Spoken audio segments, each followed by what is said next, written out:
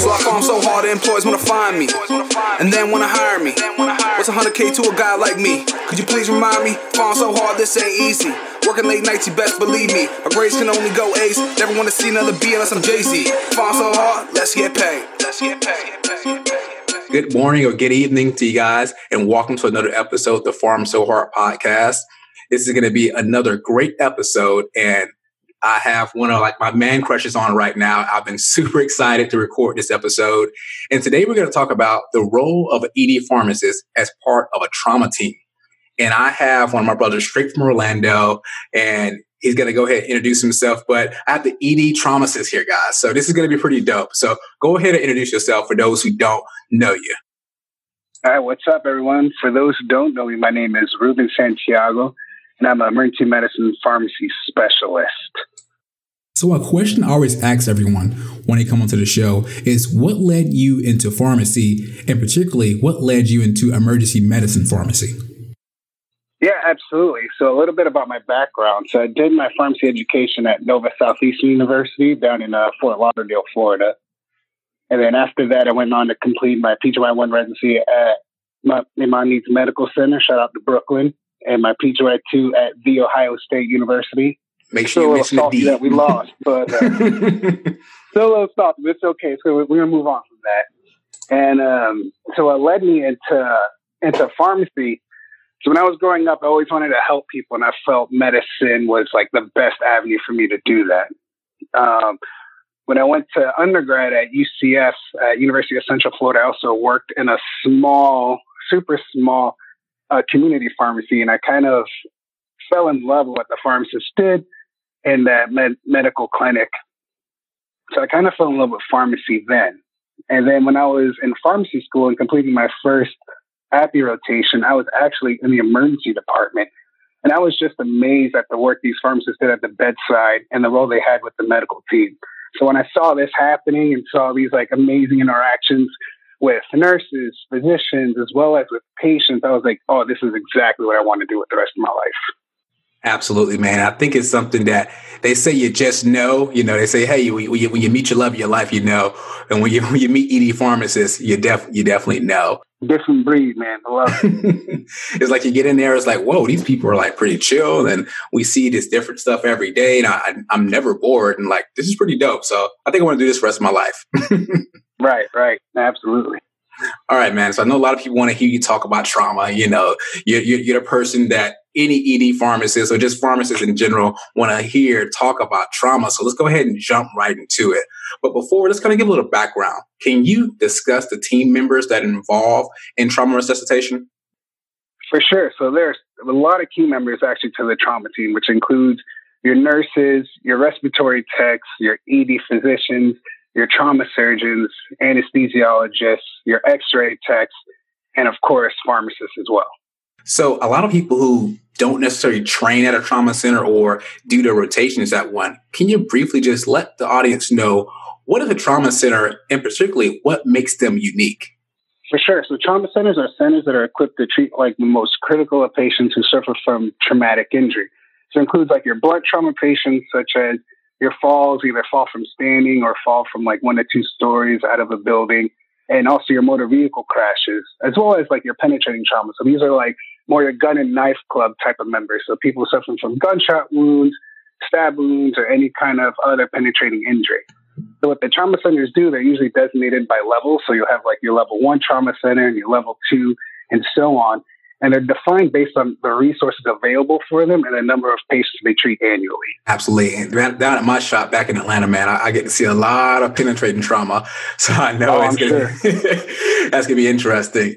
So we kind of talked about who's involved and what a trauma center is. But what advice do you have for pharmacists that are responding to traumas and regarding to certain training or certifications? Can you kind of elaborate on that?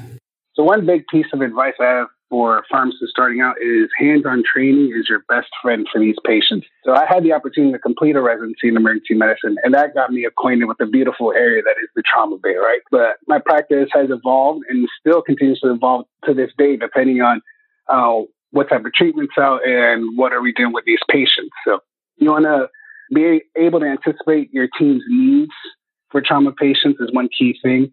And then you just have to know the layout of the land, basically. You have to know what's in your trauma base. So know what medications you have stored, what medications are immediately available, and which medications you need to expedite from your central pharmacy. So you also have to know also where your supplies are stored, such as your needles and IV pumps, IV tubing. So we can bring all the medications to the bay, but if we can't get it to the patient, then we're kind of doing it for nothing at that point. So you want to be able to, all right, here's my pump, here's my IV tubing, and then know where your code cards are, know where all your life-saving equipment is as well. So it's a lot of terminology that's going to go in trauma resuscitation. And it's something that I'm particularly fond of because every center I go to, I'm fortunate to work at 2 different trauma centers. And no matter where I go, terminology that's going to be similar, like your primary survey, your secondary survey.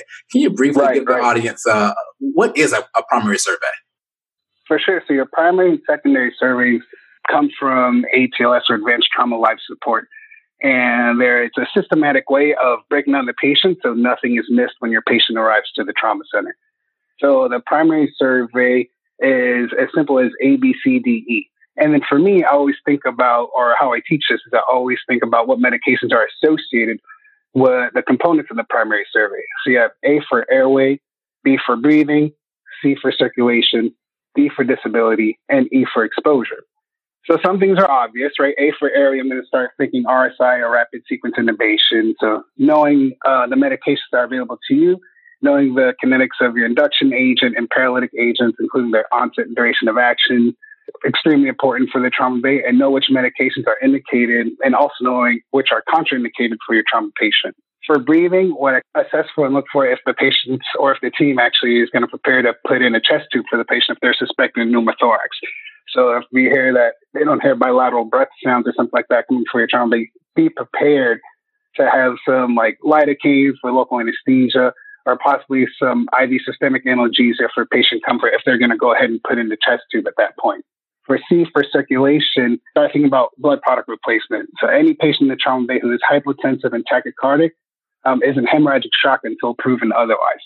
So these patients are going to get blood. So get ready, depending on how much blood they get, for calcium replacement. And if your patient is still hypotensive, they're just going to get more blood. For patients that present early, some centers might use tranexamic acid early. And if your patient's on anticoagulation, start thinking about reversal strategies during C for circulation at this point.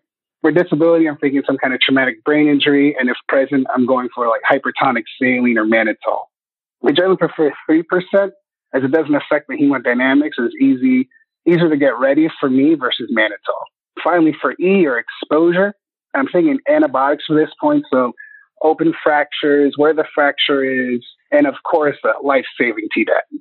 Absolutely. You gotta have that TDAP ready at all times. Every day. I feel like you have like your little kit. You go to a trauma, you know what you're gonna get. And it's like, I have my fentanyl ready, I have my anti-stuff ready, I have the TDAP ready to go. Trauma looks over. I love just having the meds just waiting for them. They just look over, like, you need this, right? Exactly. Anticipation is absolutely key in these situations. Yeah, it's pretty dope. Just again, as we talked about, like, I'm hoping that I can go to your shop and go to a trauma and just the terminology is going to be the same. And I just really love how ATLS kind of put it together. They definitely need to kind of hook us up and get us on board so we can actually do more than just audit the class and let us get certified. Oh, for sure. It's a different topic for a different day. So, all right, now we're done with the primary survey. And somebody's going to say, okay, let's go into the secondary. What the heck is a secondary survey? And what are some things you're going to be looking forward to when you're involving yourself within a secondary survey? Oh, for sure. So a secondary survey, you want to get an ample secondary survey. The key word or mnemonic is ample there. So you have A for allergies, M for medication history, P for past illness or pregnancy, L for their last meal, and E for event or environment related to the injury.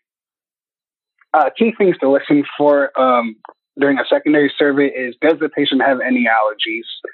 Are there any key medications in a medication history that you should be worried about for your trauma patient?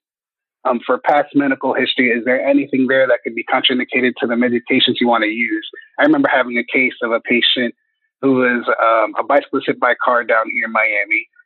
And with that patient in particular, he had a history of myasthenia gravis. So he had some kind of open fracture from what I remember, and they wanted to use antibiotics. And I had to tell the team that, hold on, let me double check the history of myasthenia gravis, which medications are contraindicated, which ones could potentially exacerbate his myasthenia gravis. And that was really cool to be able to bring that to the team and bring them that information for that patient. Absolutely, man. That's pretty cool. And within all trauma, I think one of the things that we can say that's kind of the appeal of being at a trauma center and something that kind of definitely gets your blood going is like hemorrhagic resuscitation. You know, patients losing blood. Yeah. There's a ton of stuff going on. There's blood everywhere. The classic scene that we see on TV shows and stuff like that is like a completely bloody room, and you're just involved in there. So can you discuss hemorrhagic resuscitation and particularly like a pharmacist's role within that? Because I think a lot of time people get in their heads like, oh, blood. But there's some key things we can do in the backhand as well. No, absolutely. We can. So there's for massive transfusion protocol, pharmacists have an integral role in these patients. So you want to be prepared for complications associated with NTT. And those will be your key aspects of managing the trauma patients who receive multiple blood transfusions. So these patients may suffer from hypocalcemia due to citrate toxicity. So citrate's located in blood products. It may bind with calcium, causing this hypocalcemia. So you want to have your calcium replacement ready. So either like calcium gluconate. My rule of thumb usually is have calcium gluconate ready. Once we start reaching that third or fourth unit of PRBC, prompt the team, say, hey, did you guys want to start replacing calcium at this point for your patient for continuing to give blood and that kind of thing. Patients may also have hyperkalemia as a complication from NTT. And this can be due to the age of the PRBCs used, the rate of infusion, and any underlying renal failure. Sometimes we do get those patients who are on the way to dialysis, and unfortunately, they get in a motor vehicle collision. They come to the trauma center before they get to their dialysis session. So these patients could be hyperkalemic, or patients with severe tissue injury as well can be hyperkalemic. So you want to look for any classic EKG changes associated with hyperkalemia, such as the peak T waves or anything like that may be present. At that point, you just want to treat hyperkalemia like you would treat in a medical patient in your regular ER. So those are like the two big signs of electrolyte disturbances that I look for during massive transfusion when we're resuscitating the patient. Another challenge is patients who are on oral anticoagulation that present to the emergency department. So if we do have that information, if the patient's on the warfarin or if they're on a DOAC, know what your protocol is for your center and what medications you have on hand. So for us at our shop, we developed an order set that helps streamline ordering of anticoagulation and reversal strategies based on the medication the patient was taking prior to presentation. So we have K-Centra is our reversal strategy for vitamin K antagonists along with vitamin K. And then for factor Xa inhibitors, we also use K-Centra as well. So like for your apixaban or Viroxaban, we're going to be using K-Centra in those patients. Sorry, Indexa. We're not going to be using that right now. And then we also have daracizumab, which we use for debigatran reversal. And there have been times where we used plus minus FEBA in those patients as well that present to our trauma center. So for my role here is I ensure that the correct doses are ordered, and then I expedite to the patient's bedside as well, and then provide education to the nurse because it doesn't happen often. So when it does happen, I always want to brief the nurse on this is how we administer it, this is what you want to give, and any other intricacies associated with the medication. Most pharmacists that's like heavily involved now, this is going to be our bread and butter, being able to expedite these things and kind of give them to bedside. It's always going to be cool. Like anytime I pull out the K-Centra, it's like, oh man, and nurses get all like, so how do I do this and how to do that? And right. I got you, fam. Like, let me go ahead and help you set the pump. One of my shops, a slow push there. So it's just really interesting to see like how we can involve ourselves there. And people don't usually think about like, why is a pharmacist in here with the guys bleeding everywhere? It's like, I got you. I can tell you exactly why. Right. I get that question a lot. Like, why does the pharmacist come to trauma? And that's actually one of my favorite questions I get when I come to a trauma is like, oh, let me explain to you why I'm here. And I kind of go down through the list like, well, if your patient decompensates, if your patient's on this is what I would do. This is what I would recommend. And they're like, oh, that's absolutely great. And then when I'm not there, they're like, Ruben, we needed you in that trauma, man. Your presence would have been so useful. So it feels really good because we're not a 24/7 service yet. We're striving to get there. Like I'm sure a lot of centers are striving to get there at this point, but it feels awesome when I tell them what I can bring and what I show them. And then when I'm not there, they're like, wow, we really needed that. that's always something you walk in the next day. It's like, where were you last night, man? Or where were you this time? Yeah. So like, that's another key part. But I think something that most pharmacists, and I think a lot of the team around us can really appreciate our value, is our involvement in antibiotics with open fractures. So can you briefly just explain like your involvement and kind of what's kind of how do you facilitate certain things depending on the type of fracture? Absolutely. So with open fractures, it's never just like a one and done deal, right? With pharmacists, everything has to be intricate and complicated and an art to what medication we recommend for these patients when they come in. So the open fracture, it really depends on where the fracture is located. Is it an extremity versus jaw versus some kind of skull fracture? And if an environment where the fracture occurred. So for us in Miami, we get open fractures that occur in saltwater environments due to either a boat accident or a jet ski accident.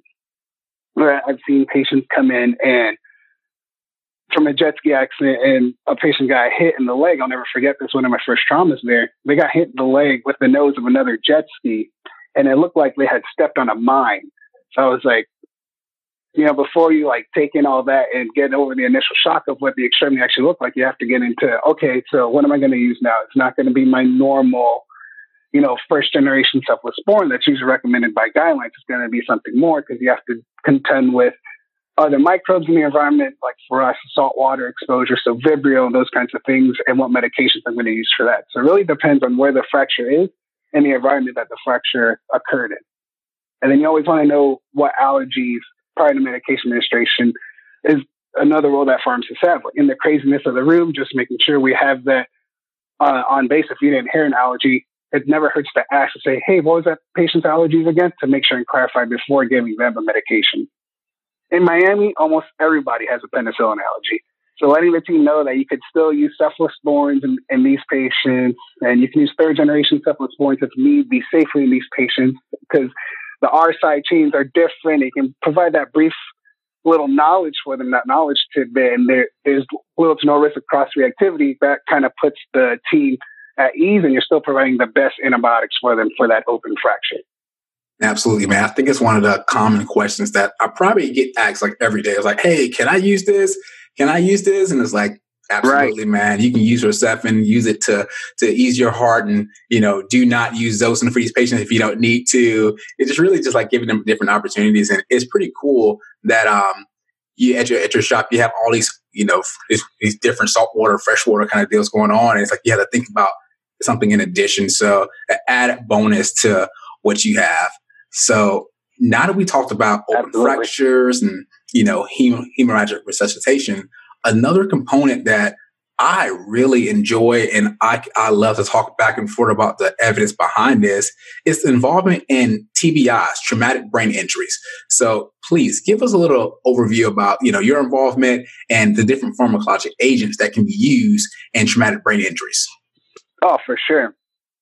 So when you suspect TBI, so you want to know what the signs and symptoms of a TBI are. Right? You want to know, is the patient posturing?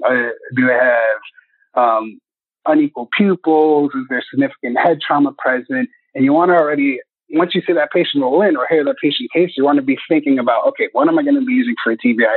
What's available to me? And what's going to be the fastest and best strategy for giving this medication to the patient? So what I generally go for is hypertonic saline in these situations. And for adult patients, we'll do a 250 milliliter bolus of 3%. And I like this because I can give it fast. I don't have to worry about the hemodynamic effects of 3%. I don't need a 0.2 micron filter like I need with mannitol. I don't have to think about a dose really either. I know it's 250. The nurse knows it's 250. We give it, boom, and it's done. Whereas mannitol, okay, it's 1 gram per kilo. Well, how much do we think the patient weighs? Okay, so then you have to set up the pump to give you a certain amount of fluid and kind of play with the pump a little bit while like all these things are going on the trauma bay and, people assessing the patient, screaming. You're just trying to think about the dose and get it done. With hypertonic saline, I already know 250 bolus. Let's give it, and I'm done. Another thing is for these patients, they often get intubated as well, and making sure that you have the proper sedation and analgesia on board after they're intubated to help keep and maintain and control that intracranial pressure. I get a rush anytime I can pull out the, hey, you guys want hypertonic? You're like, yeah, absolutely. And you just get that stuff going. Right, for sure. And it's like, you don't have to get a filter. Like they ask all these questions like, fam, just hook this up, let that go, let that 250 go, and we'll be good to go. Like, let's just get this going as we're going to CT. And like my favorite scene is like, we're rolling the CT and I'm like, don't stop for me. I'm going to hook the hypertonic up and everything as we're rolling. I'll make sure to have anesthesia. Just like, let's get to CT. Let's get to the OR. Like, let's not hold up. I got your meds. And that's like a key thing that I love to do, especially when I'm down in Atlanta, man. It's been pretty cool. So absolutely, man. Now we kind of talk about a ton of different topics, and I think that's like the core, I would say, of the things we see from a trauma perspective.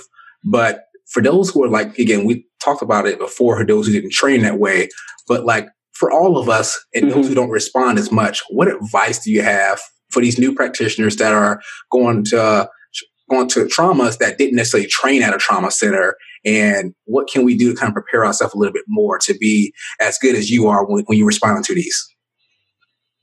Right. So one thing is be open to learning new aspects of care you didn't know before at your previous hospital or you previously trained. So learn from your nurses and physicians that lead the traumas, learn what medications they routinely use, and know the medications that you want to use too, and make sure you keep up with the guidelines that come out and those types of things.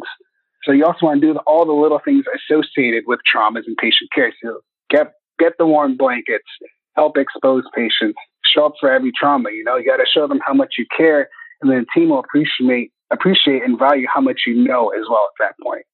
Now, there were times where after like patient is agitated because maybe due to a traumatic brain injury, and I'm holding down legs, helping expose patients, those types of things, while we're discussing the plan at the same time, so I can have someone take over holding on the patient, and I can run it and help with the meds and then come back to the room. Something that's foundational to ED pharmacy in general. I tell people all the time, like, I'm a team player first, then I'm a pharmacist. Like, I can help you do what you need to do, but at the same time, in my head, I'm thinking drugs. Like 24/7, I'm ticking. Where's this drug? What are they going to need? What's the dose? How to give it? But at the same time, like I'm getting that blanket. I'm making sure I get you the needle that you need for your life-saving Tdap, and just like the simple things. And one thing that I teach also like students and PGY1s and PGY2s is when you have that time to go get that blanket, right? And you have that time to go and walk to your Pyxis or Omnicell to get that medication. During that time, you're thinking about your plan consistently, right? You're always thinking, okay, so I'm going to give this man, this is what my expected outcome is, and this is what I want to do next. So you always want to anticipate, and while you're thinking about it, you always want to have a plan B and a plan C and a plan D to back up what your plan A is supposed to be. Because sometimes it works, sometimes it doesn't. You need to have a backup plan. And you always need to have something for the team to give to them. One of the questions that a few people asked me, and I was like, I have a few cases that were pretty cool, but from someone who's been doing this for a little while and who's doing it at a center as busy as you are down in Jackson. So what's the most interesting trauma that you've been part of? Oh, man, this is like the best and the worst question that I always get. Because I always like think of like, or I have like a top 3 cases that I always think. And then like a day later, I'm like, oh man, I should have said this case too. Oh, I should have said this case too. But there's so many. A couple that I remember, there was a motorcycle crash where he was initially agitated. He was a big dude, 6-something, 200-pound guy. And so we're holding him down, anesthesia at the head of the bed. They're doing the fast and all that. And I'm holding the arm for the nurse to get the IV, and we finally get the IV. And I hear the attending of anesthesia at the head of the bed screaming, massive hemoptysis, and the guys just start throwing up everywhere. So we had to crisis him right away. Oh, man. And then on top of it, this is a crazy situation. And then he goes into arrest, and then we bring him back, and then we have to put him on ECMO. And it was just a crazy, crazy case. The first day, another case, the first day I used Praxbind, I used it twice in the same day. So I used it in the main ER. It was this beautiful, sweetest old lady that fell, and she had like this tiny bleed that she was on dabigatran at home. We're like, all right, we're going to use Praxbind. We got our appropriate labs. I was excited to use it. Educated the team real quick. bam, like 10 minutes later, I get a call from one of the residents rotating in the trauma center, and they're like, "Hey, we need Paxmine over here." And I was like, "No, you guys are kidding, right? Because we just used it." They're like, "No." And it was like this truck driver who got in this trauma. And then we finally figured out through doing a medication history that he was on dabigatran at home with this massive head injury. So we used Paxmine then with fever. And that was one of the more interesting cases I remember too. Just that day being, this is the first day I've ever used it, and I'm already using it twice, making sure I have all the appropriate labs and everything. And then another one was, I could go all day. And how much time is left in the pocket? And another one was a broke propeller injury, where the guy, he was like a scoop and run from scene, and they were still covered in like beach towels and stuff from the scene, from the incident. And he came in on his stomach. And then when we uncovered the beach towels and everything, the propeller had gotten everything from like his quads all the way up to the middle of this poor patient's back. I was holding the patient's legs and like thinking about antibiotics and stabilizing the patient. And it was just a crazy scene. And that's something I'll never forget either. And then we'll get like stuff like shark bites here and there and jet ski accidents and boat accidents and all that kind of fun stuff. And like the gun and knife club stuff I absolutely rolled in on the daily. But it's, and then we're the burn center too. So we'll get burns and, yeah, this is what I'm talking about. We're like, oh yeah, there's this case, and then, oh yeah, we did like Esperados in the Bay that one time. It's like you sit back like, oh man, I just did this, I did that. Oh, this is an average day down here. I'm extremely fortunate to be able to practice in the place that I practice. That's for sure. Absolutely, man. So as we get ready to wrap up, we can definitely do this all day, but I want to make sure I give you an opportunity to leave any like final thoughts on just pharmacy, ED pharmacy, just practicing the ED, and just, again, definitely advice to our students, residents, and, other pharmacy practitioners that's out there.